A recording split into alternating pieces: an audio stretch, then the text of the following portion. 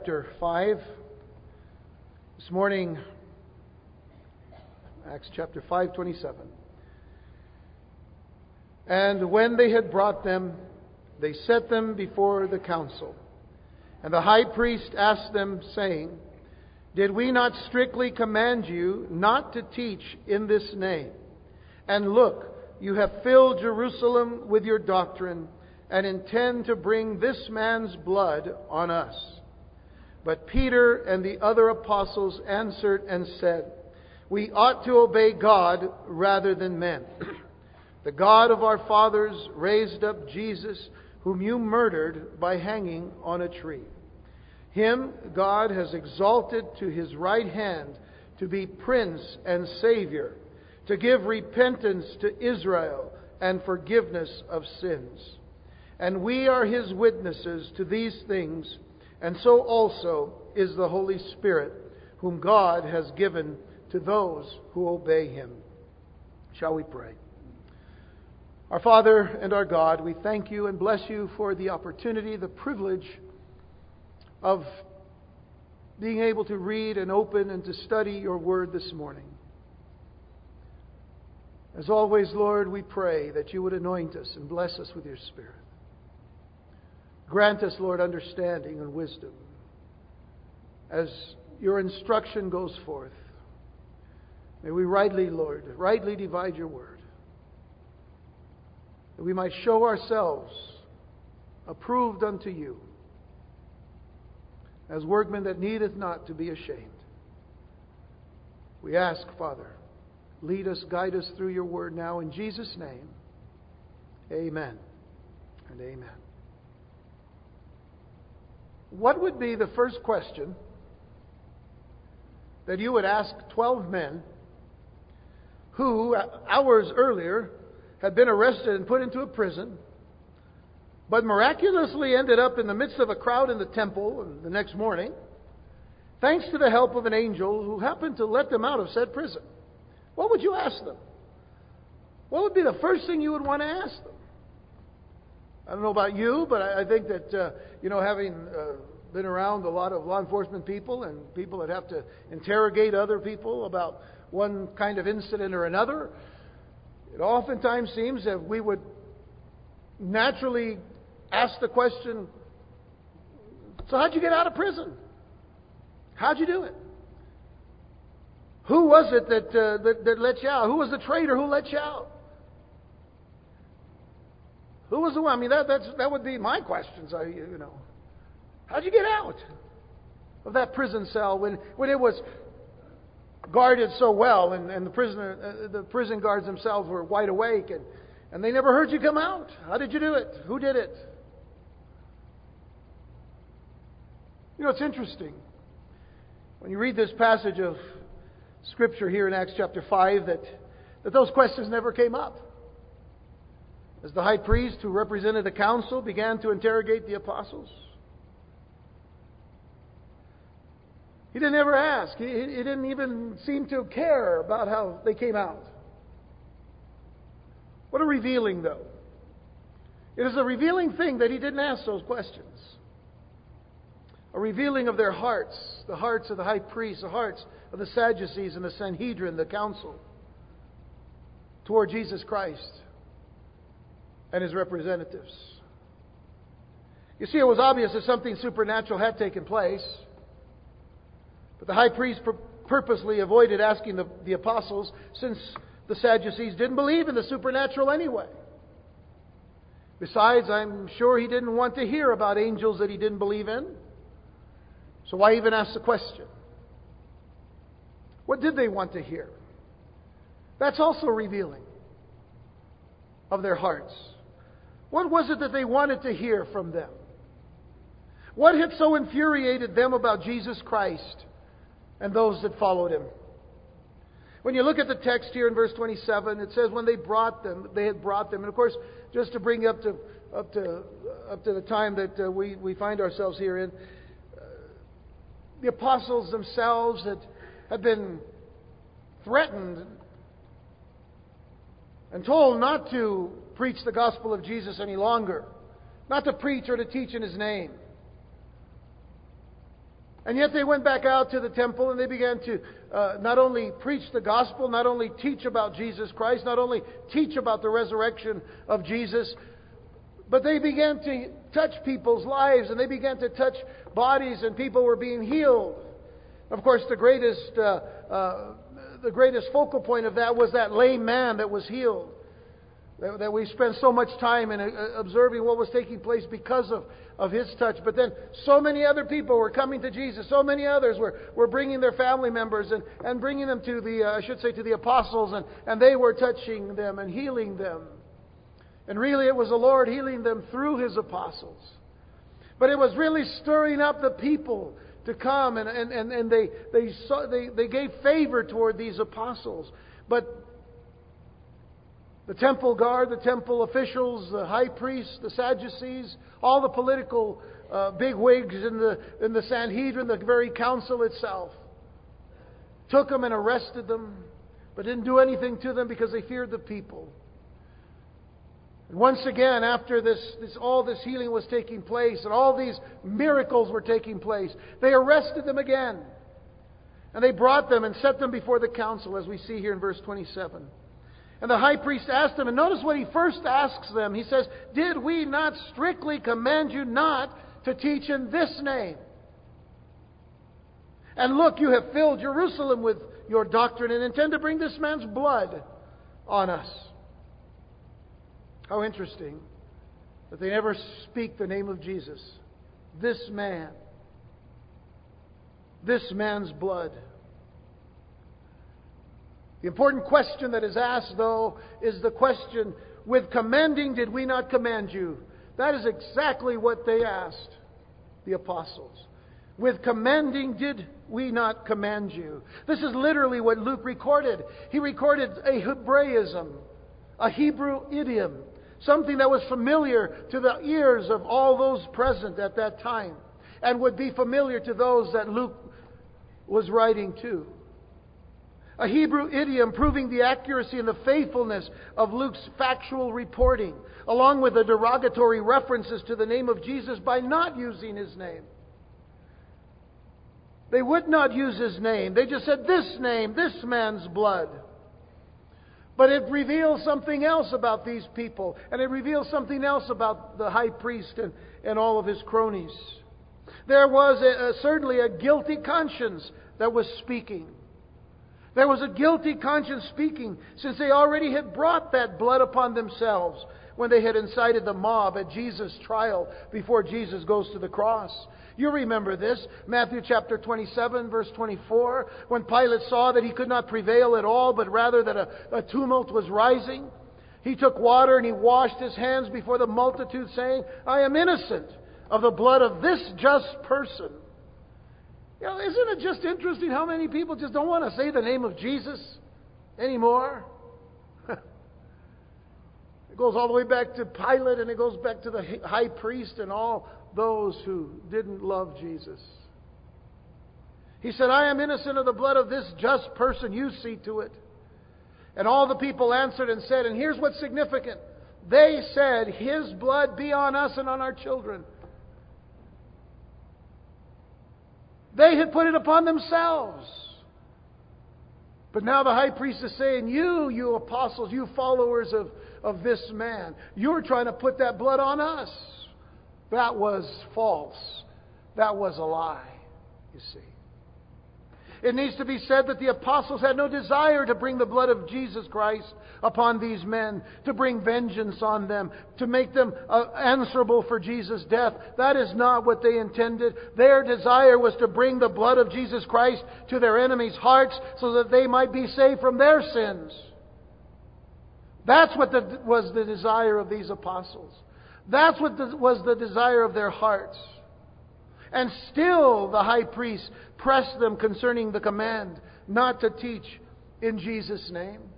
Go back to chapter 4 for just a moment, one page back. In Acts chapter 4, verses 16 through 18.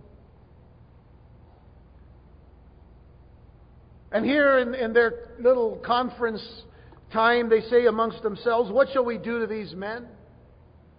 For indeed that a notable miracle has been done through them is evident to all who dwell in Jerusalem, and we can't deny it."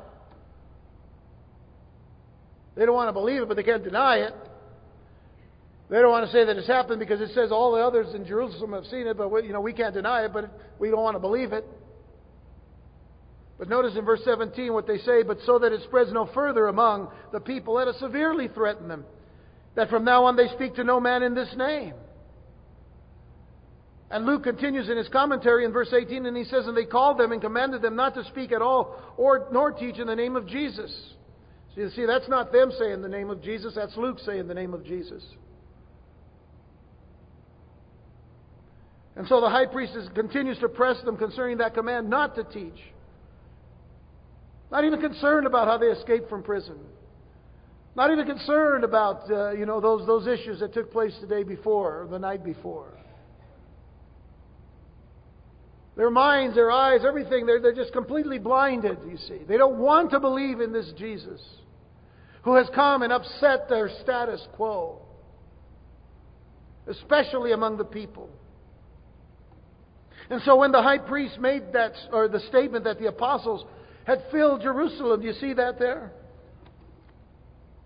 Verse 28 of our text. Did we not strictly, chapter 5, did we not strictly command you not to teach in His name? And look, you have filled Jerusalem with your doctrine and intend to bring this man's blood on us. You have filled Jerusalem with His doctrine.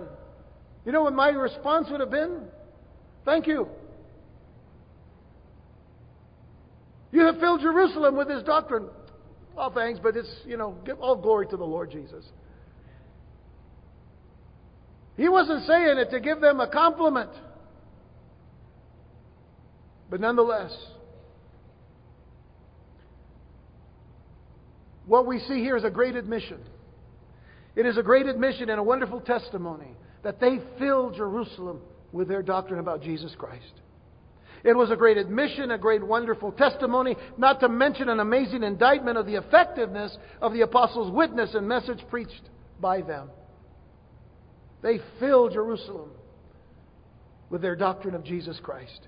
They filled Jerusalem with the doctrine of the resurrection of Jesus Christ. They filled Jerusalem with the doctrine of the power of Jesus Christ to continue to heal, even though He had ascended into heaven, even though He sat at the right hand and sits at the right hand of the Father. They had filled Jerusalem.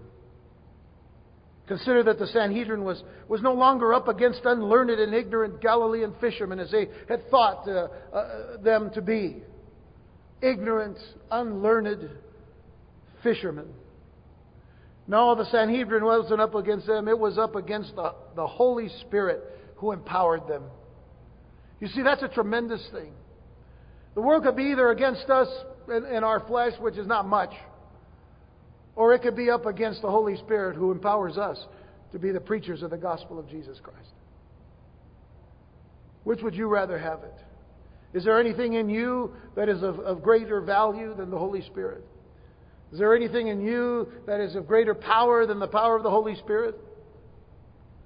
No. So whenever the enemy is up against us, he's not up against us, he's up against the Holy Spirit who empowers us. Isn't that a better thing? If he's only up against us, we lose.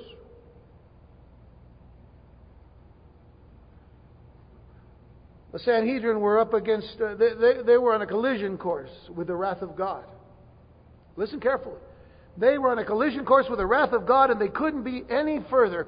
They could not be any further from having repentant hearts. They couldn't be any further from being converted toward Jesus than they were then, at that very present time.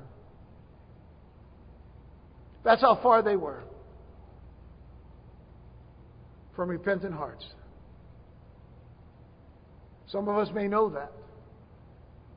Some of us may know that experience of being so far from the Lord, and yet how the Lord pursued us to that point where we did repent of our sins, where we did turn away from them and turn to the living Christ.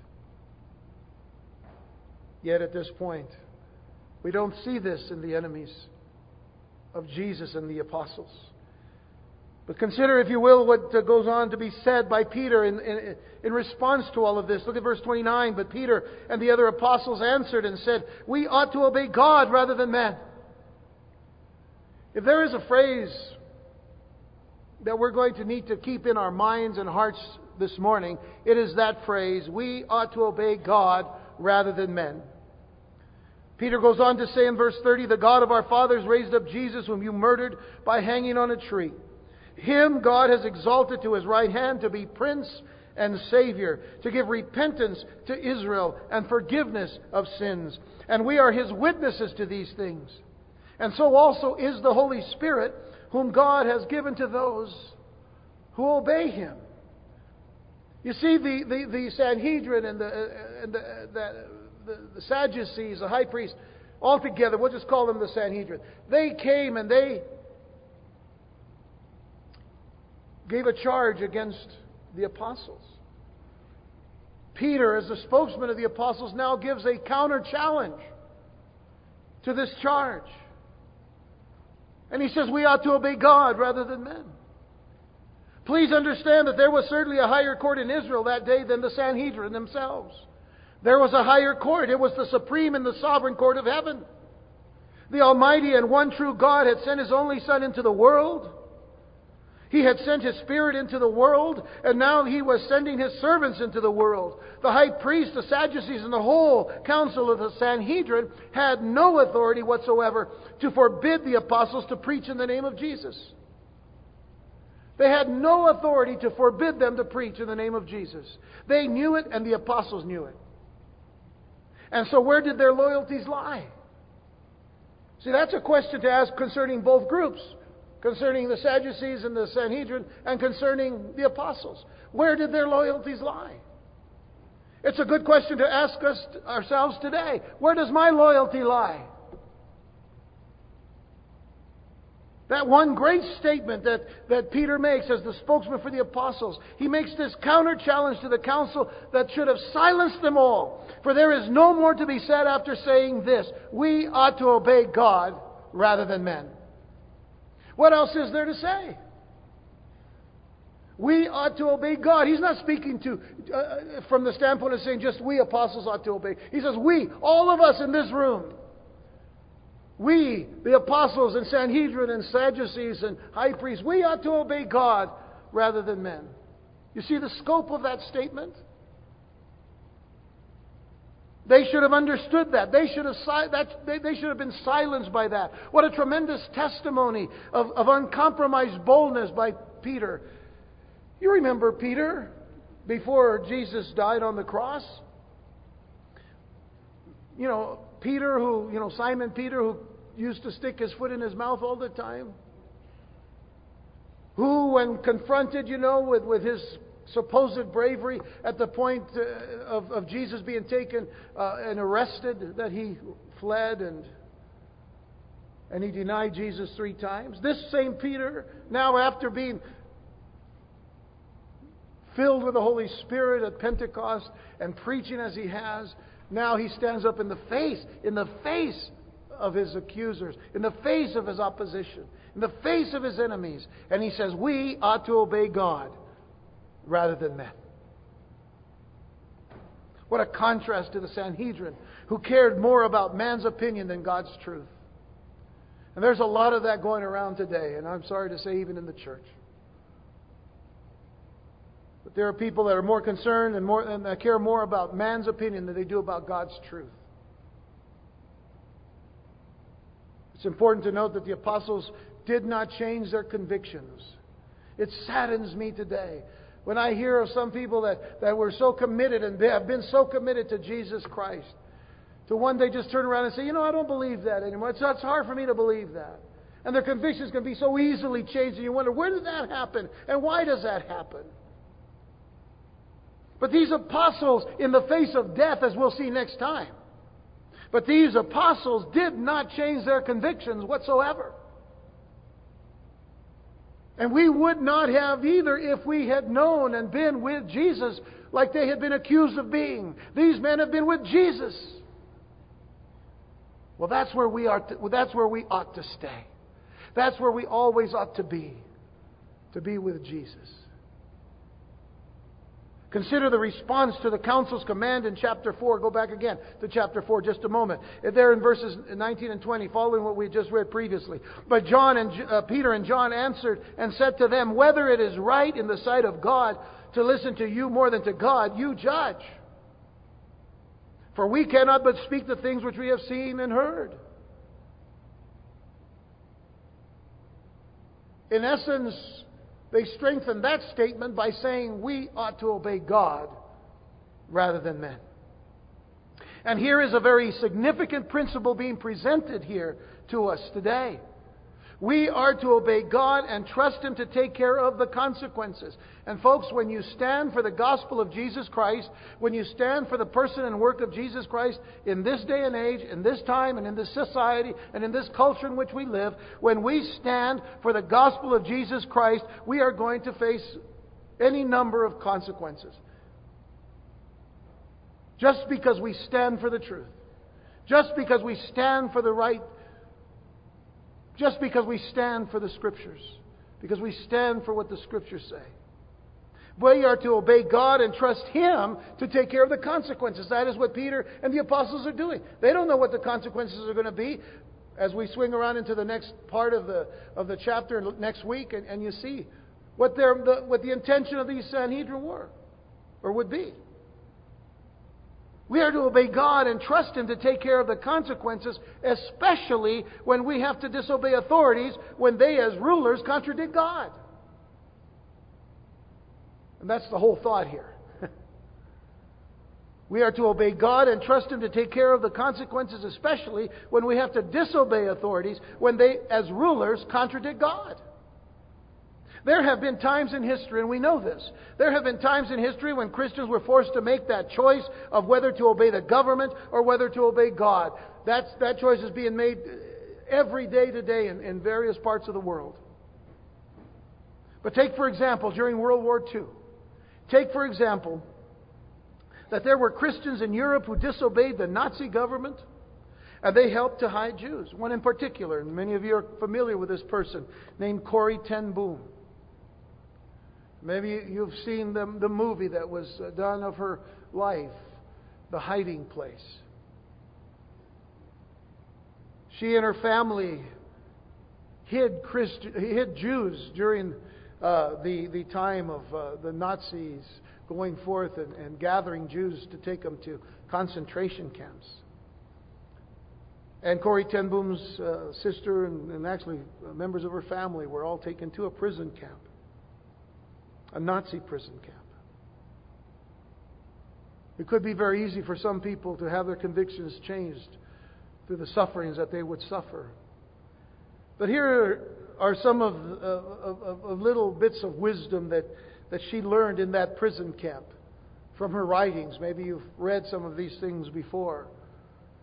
Listen to these words as she writes, if God sends us on stony paths, He provides strong shoes. If God sends us on stony paths, He provides strong shoes. I think of an even greater statement that she writes when she says, when a train goes through a tunnel and it gets dark, you don't throw away your ticket and jump off. You sit still and trust the engineer. When a train goes through a tunnel and it gets dark, you don't throw away your ticket and jump off. You sit still and trust the engineer.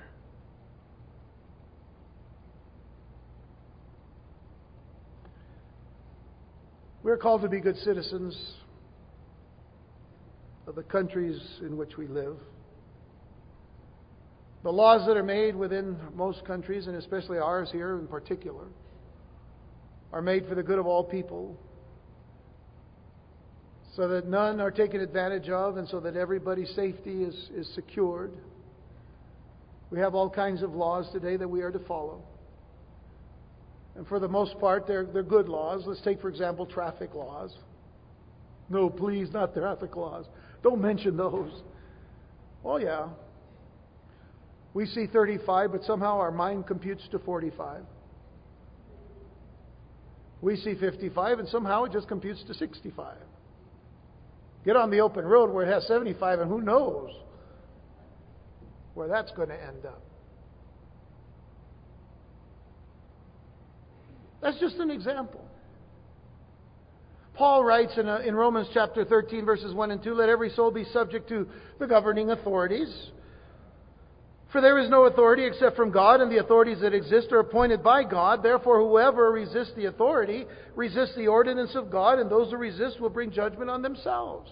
A very simple understanding here of how we are to obey the laws as they apply to each and every one of us, and how we are to take care of one another within our society and cultures. And this remains true unless the government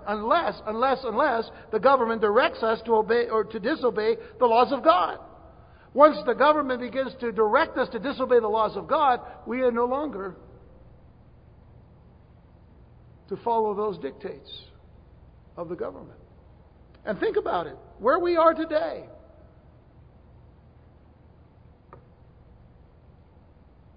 If any governmental directive calls us to disobey the laws of God, which I would say, we need to keep a close watch on our own government. In the way that it is targeting the church, in the way that it is targeting the Scriptures, the Bible, the Ten Commandments, the way it has targeted already prayer in public places, and symbols out in the public place. We don't have to succumb to pressure, peer or otherwise. We don't have to succumb to change our convictions. Daniel was a good example of that. Daniel, who was taken as a slave with the children of Israel.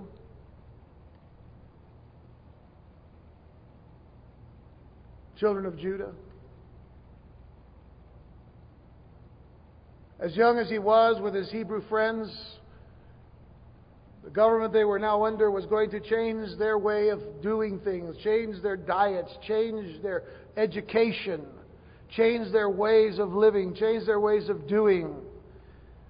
But in Daniel 1 verse 8 it says, "But Daniel purposed in his heart that he would not defile himself with a portion of the king's delicacies."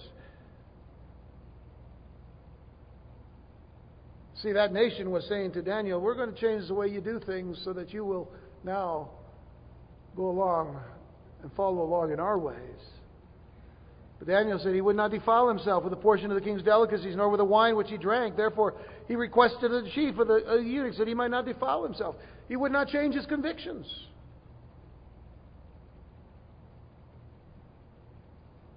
And when offering a test, and his Hebrew brethren along with him, of not taking these delicacies, but only eating certain things. The end result in verse 20 of Daniel chapter 1 says, "In all matters of wisdom and understanding about which the king examined them, he found them 10 times better than all the magicians and astrologers who were in all his realm." It's an interesting thought. I just got to throw this in here for what it's worth. But I was reading or hearing actually a report that they were doing on TV not too long ago about homeschooling and not to say that homeschooling is better, than certain other types of education or whatever, but just the very fact that in the studies that they've done, homeschoolers are far advanced in their education than many in public schools today, and even in some Christian or private schools. Just a thought. To be found so much better than the way the world does things. The way God's people should do things should always be better than the way the world would want to do them. And there's good reason. Because it's certainly a great benefit to be pleasing to God and not to men. Simple as that. It's a great benefit to be pleasing to God and not to men. Paul says in 1 Thessalonians 2 verse 4, he says, "But as we have been approved by God to be entrusted with the gospel, even so we speak, not as pleasing men, but God who tests our hearts." It is God who's going to test our hearts. God is going to test us, bottom line. I don't stand up here to try to please you. I stand up here to preach God's Word, to teach you God's Word. That is a commitment I have made unto the Lord to do that. And I do everything I can to do this right. To rightly divide the Word. That you and me, that we together might show ourselves approved unto God. But not to please you, but to please God. And today we find too many people trying to please men in churches. Please you with all kinds of ways and all kinds of things and all kinds of entertainments of one sort or another. We won't do that. It's not why we're here. We're here to worship God. We're here to know the God who created all things. To know Jesus Christ, our Lord, our Savior, our Redeemer. To know Him through His Word. And then to go forth and to be witnesses for Christ. But our convictions cannot change. No matter what the temperature of the world is. And as the convictions of the apostles in this chapter of Acts 5, as their convictions did not change, neither did their core message. Neither did the core message of the apostles. Go back to verse 30 in your text in Acts chapter 5. It says, "The God of our fathers raised up Jesus, whom you murdered by hanging on a tree." And you might think that the Sadducees and the Sanhedrin and the high priests are just saying, man, there he goes again. Sticking it to us. We hung him. We murdered him. We hung him on a tree. It's an important thought. So hold on to that. Peter says, "The God of our fathers raised up Jesus, whom you murdered by hanging on a tree. Him God has exalted to His right hand to be Prince and Savior, to give repentance to Israel and forgiveness of sins.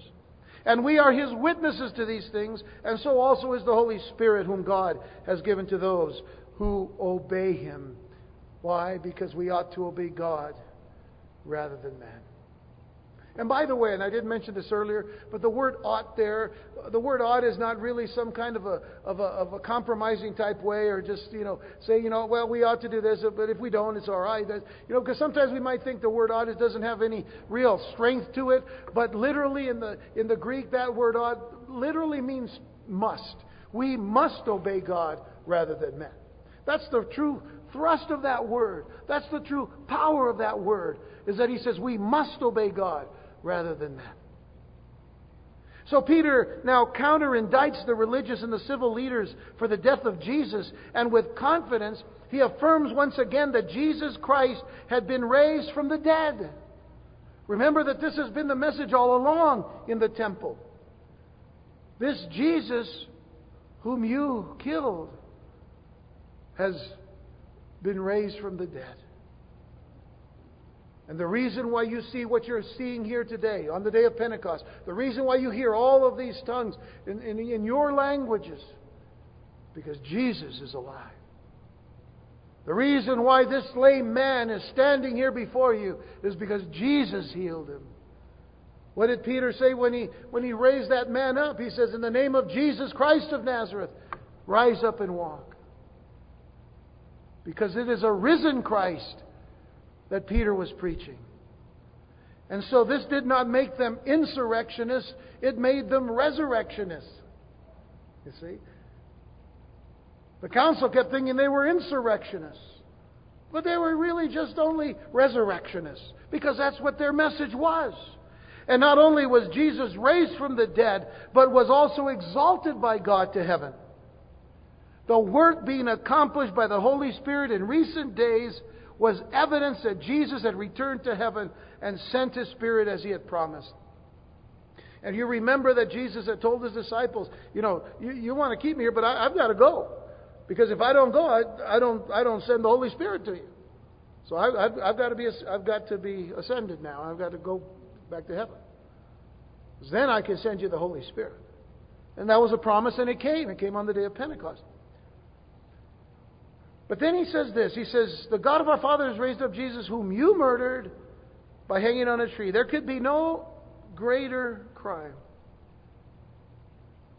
Think about this for just a moment. There could be no greater crime than that committed by the Sanhedrin, in that they had sinned against the God of our fathers. They had sinned against the God of their fathers. They had sinned against the God of our fathers, as Peter put it, the true and the living God of Israel, who had revealed Himself and His purposes in so many ways to the fathers of the nation. No greater sin than murdering Jesus and hanging Him on a tree. They probably had taken this sarcastic and mocking satisfaction in that mode of death. Well, the Romans, they do that. They hang people on sticks, and that can equate, you see, to what it tells us in the book of Deuteronomy, as we'll see in just a moment. Oh, but what satisfaction it would be to put that Jesus on that tree. Taking the advantage, to their advantage, the words of the law in Deuteronomy 21, verses 22 and 23. If a man has committed a sin deserving of death and he is put to death, and you hang him on a tree, his body shall not remain overnight on the tree, but you shall surely bury him that day, so that you do not defile the land which the Lord your God is giving you as an inheritance. For he who is hanged is accursed of God. They took that to their advantage. And they said, if we can get Jesus on that tree, and if it's a Roman tree, it doesn't matter. If it's a Roman cross, it doesn't matter. We can get him up there. We will let the people see then that he is accursed of God. And this Jesus stuff will be over. What they were ignorant of was that Christ Jesus was deliberately bearing in His body the curse so that blessings might flow to those who believe that Jesus is the only begotten Son of God, who was given so that they should not perish but have everlasting life. They were ignorant of that. They were ignorant of the very fact that Jesus deliberately bore on His body the curse. He bore on His body the sins of the world. He did it on purpose. They were ignorant of that. Galatians chapter 3, Paul in verse 10 and following says, for as many as are of the works of the law are under the curse. For it is written, cursed is everyone who does not continue in all things which are written in the book of the law to do them. And of course, obedience was important in the time of the law and of the commandments. But that no one is justified by the law in the sight of God is evident, for the just shall live by faith, which is also Old Testament, the book of Habakkuk. And yet the law is not of faith, but the man who does them shall live by them. So it's not just that which is outward, but that which is inward. You live by them. Christ has redeemed us, it says, from the curse of the law, having become a curse for us. Paul, the great theologian, the Pharisee of Pharisees, the Hebrew of Hebrews, who considered his whole life and everything that he had done up to that point of time when he came to know Christ, before all of that, he just said, that's just nothing to me. It's dung in comparison to the knowledge of Christ. Now he gives us this great theological statement. He says, Christ has redeemed us from the curse of the law, having become a curse for us. For it is written, cursed is everyone who hangs on a tree, that the blessing of Abraham might come upon the Gentiles in Christ Jesus, that we might receive the promise of the Spirit through faith. And he's encouraging those Gentiles in the Galatian churches that Jesus died for them as well. Why did Peter use the word tree instead of the word cross? Well, what Peter did was draw an association from the Deuteronomy passage and bring attention to the magnitude of their rejection of Jesus, making it clear that they murdered him in the worst possible way, I should say. Whether it be from the Roman perspective, which is the cross, or the Jewish perspective, which is the tree, the Sanhedrin's logic was so twisted that they saw the death of Jesus by hanging as evidence that He was accursed.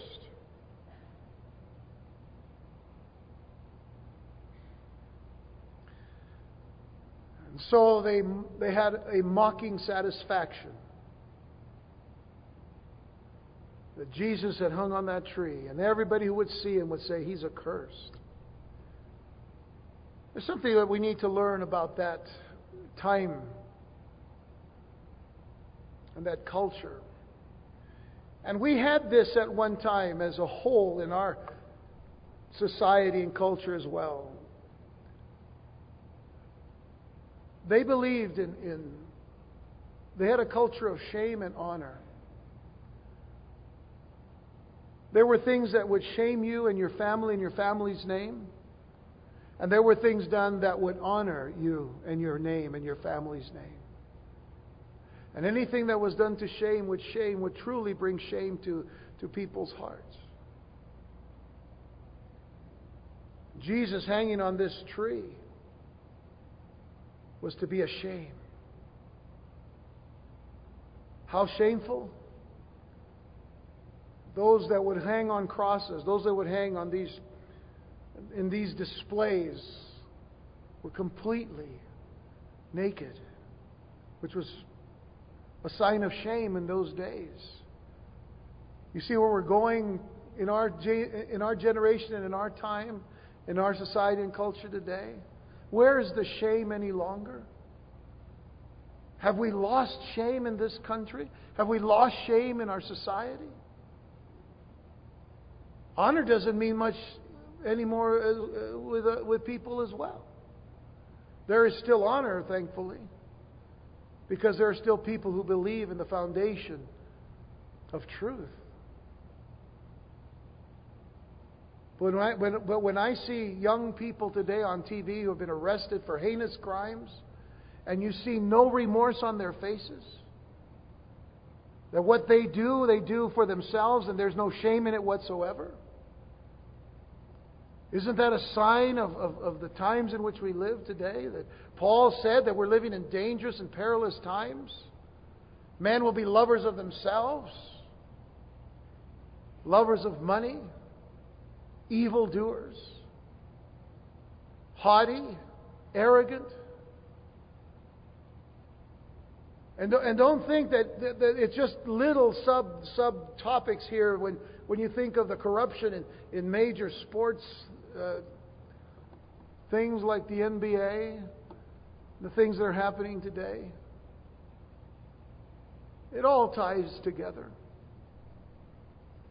No shame. Yet Jesus hung on a cross, bearing our sin, our shame before the whole world.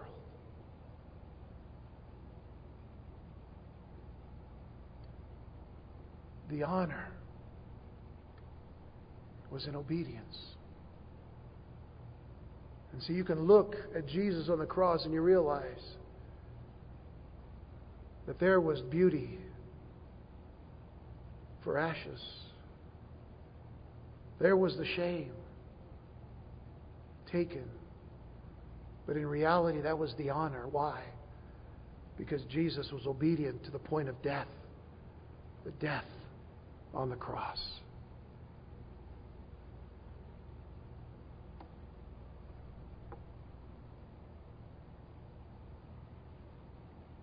Shame and honor. As Christians, as we receive the blessing of salvation through Jesus Christ, because we believe that Jesus died on the cross for our sins, that He shed His blood for our forgiveness, and He's risen from the dead for us. The blessing here is that we don't have so much that honor because of what we've done. The honor goes to Him. The honor is His. Not by works of righteousness which we have done, but according to His mercy He has saved us. All honor, all glory goes to Him.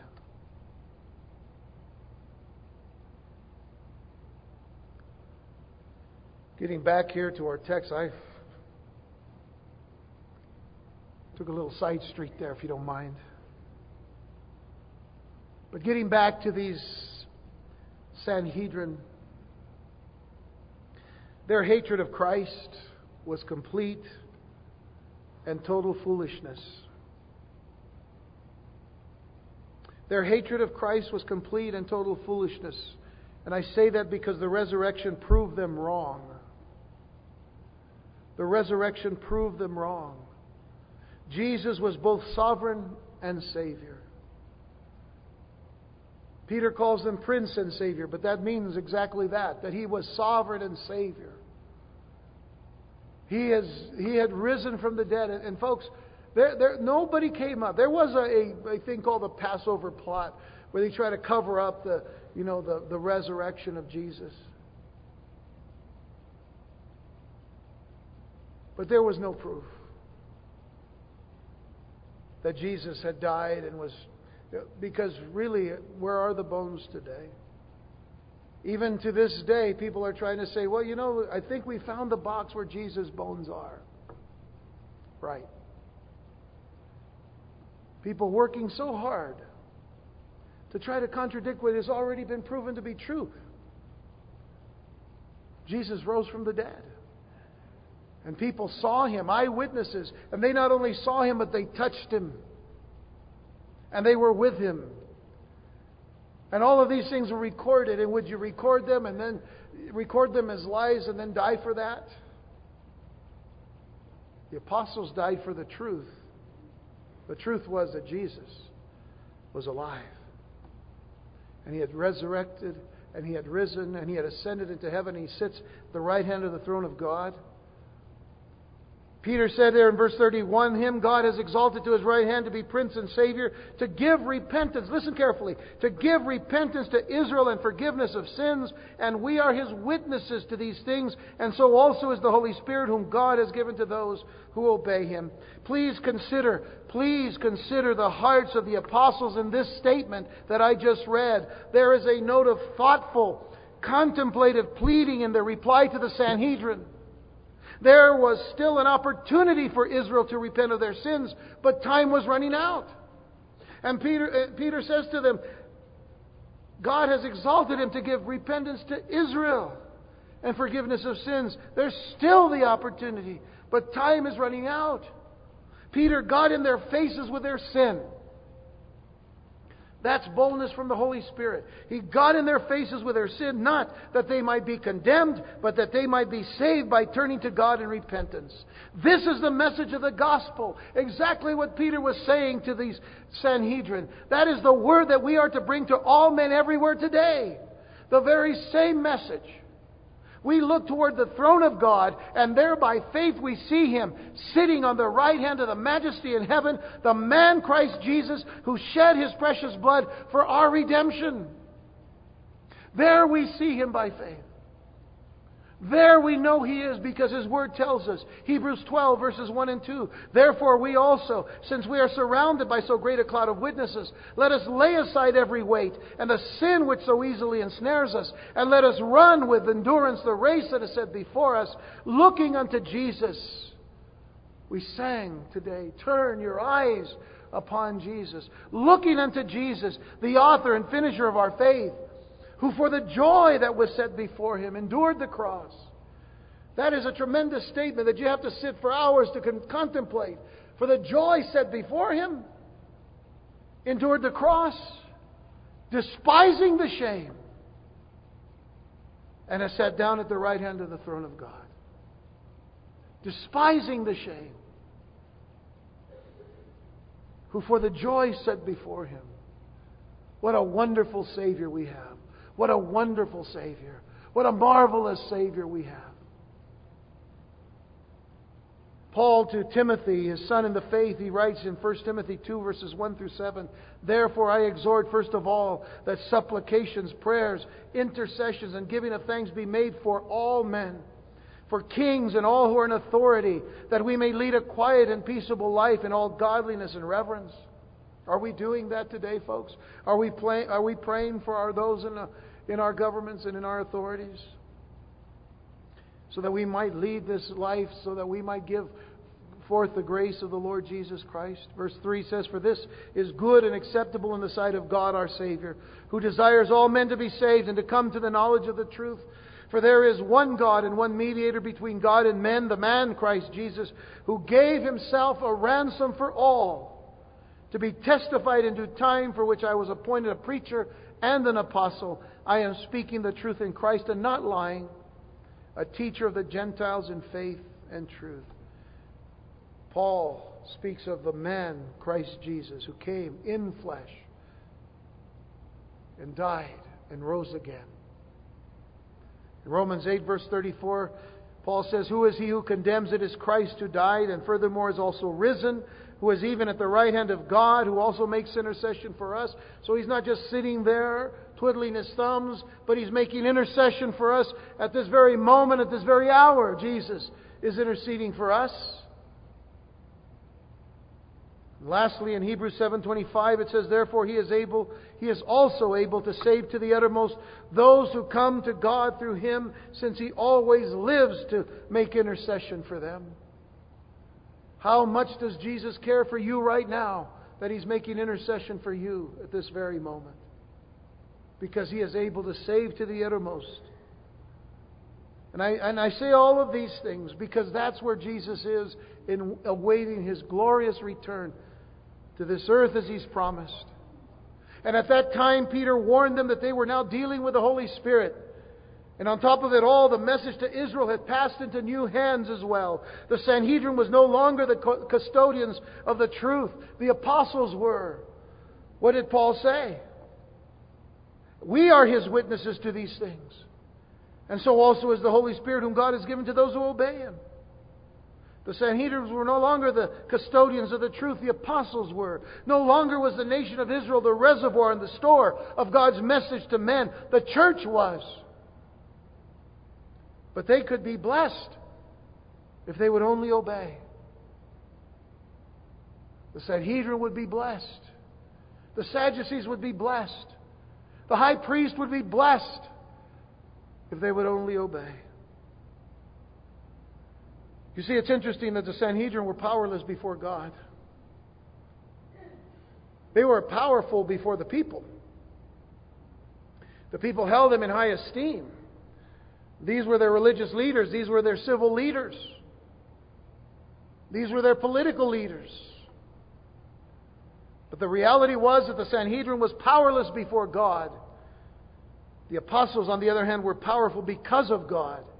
They were powerful because of God's Holy Spirit given to them. The Sanhedrin sought to please men. The apostles sought to please God by living lives of obedience. And I think of the words of Paul in Romans 6, verses 15 and 16. "What then? Shall we sin because we are not under the law but under grace? God forbid, certainly not. Do you not know that to whom you present yourselves slaves to obey, you are that one slaves whom you obey, whether of sin leading to death or of obedience leading to righteousness?" The apostle said in Peter's words, we ought to obey God rather than men. We must obey God rather than men.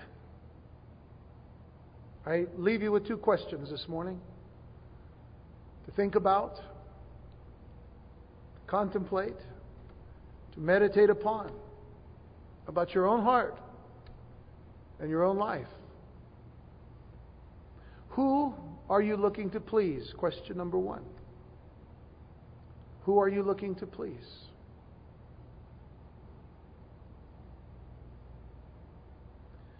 The second question is this. Who do you want your praise from? Who do you want your praise from? Let me read you these words in the Gospel of John, chapter 12. I'll close with this. Nevertheless, even among the rulers, many believed in Him. But because of the Pharisees, they did not confess Him, speaking of Jesus, they did not confess Him lest they should be put out of the synagogue. For they love the praise of men more than the praise of God. Who are you looking to please? And who do you want your praise from? I know that in the ministry, oftentimes, praise may come, and we give thanks to God for it. Unfortunately, many times as well, praise may come from one side of a person's mouth, and on the other side comes other things, ugly things, but never directly to the face, always behind, always to someone else. And it's painful. But in the ministry, we don't live for the praise of men. It may come, and sometimes it's good because we've been called to encourage each other in the Lord. And it's okay to encourage people when we do it with a sincere heart. But the point of the matter is we don't live for the praise of men. What we do so that God would say, "Well done, my good and faithful servant. Well done."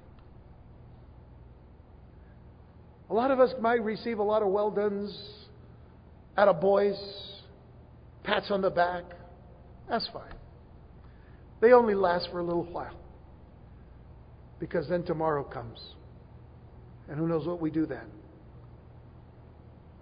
But if we stay faithful to the gospel of Jesus Christ, if we stay faithful to that statement, we ought to obey God rather than men, then I would much rather hear, "Well done, my good and faithful servant. Enter into the joy of my kingdom," than to hear any amount of praise from men. Who are you looking to please? Peter and the apostles sought only to please their God. Should we do any less? Shall we pray?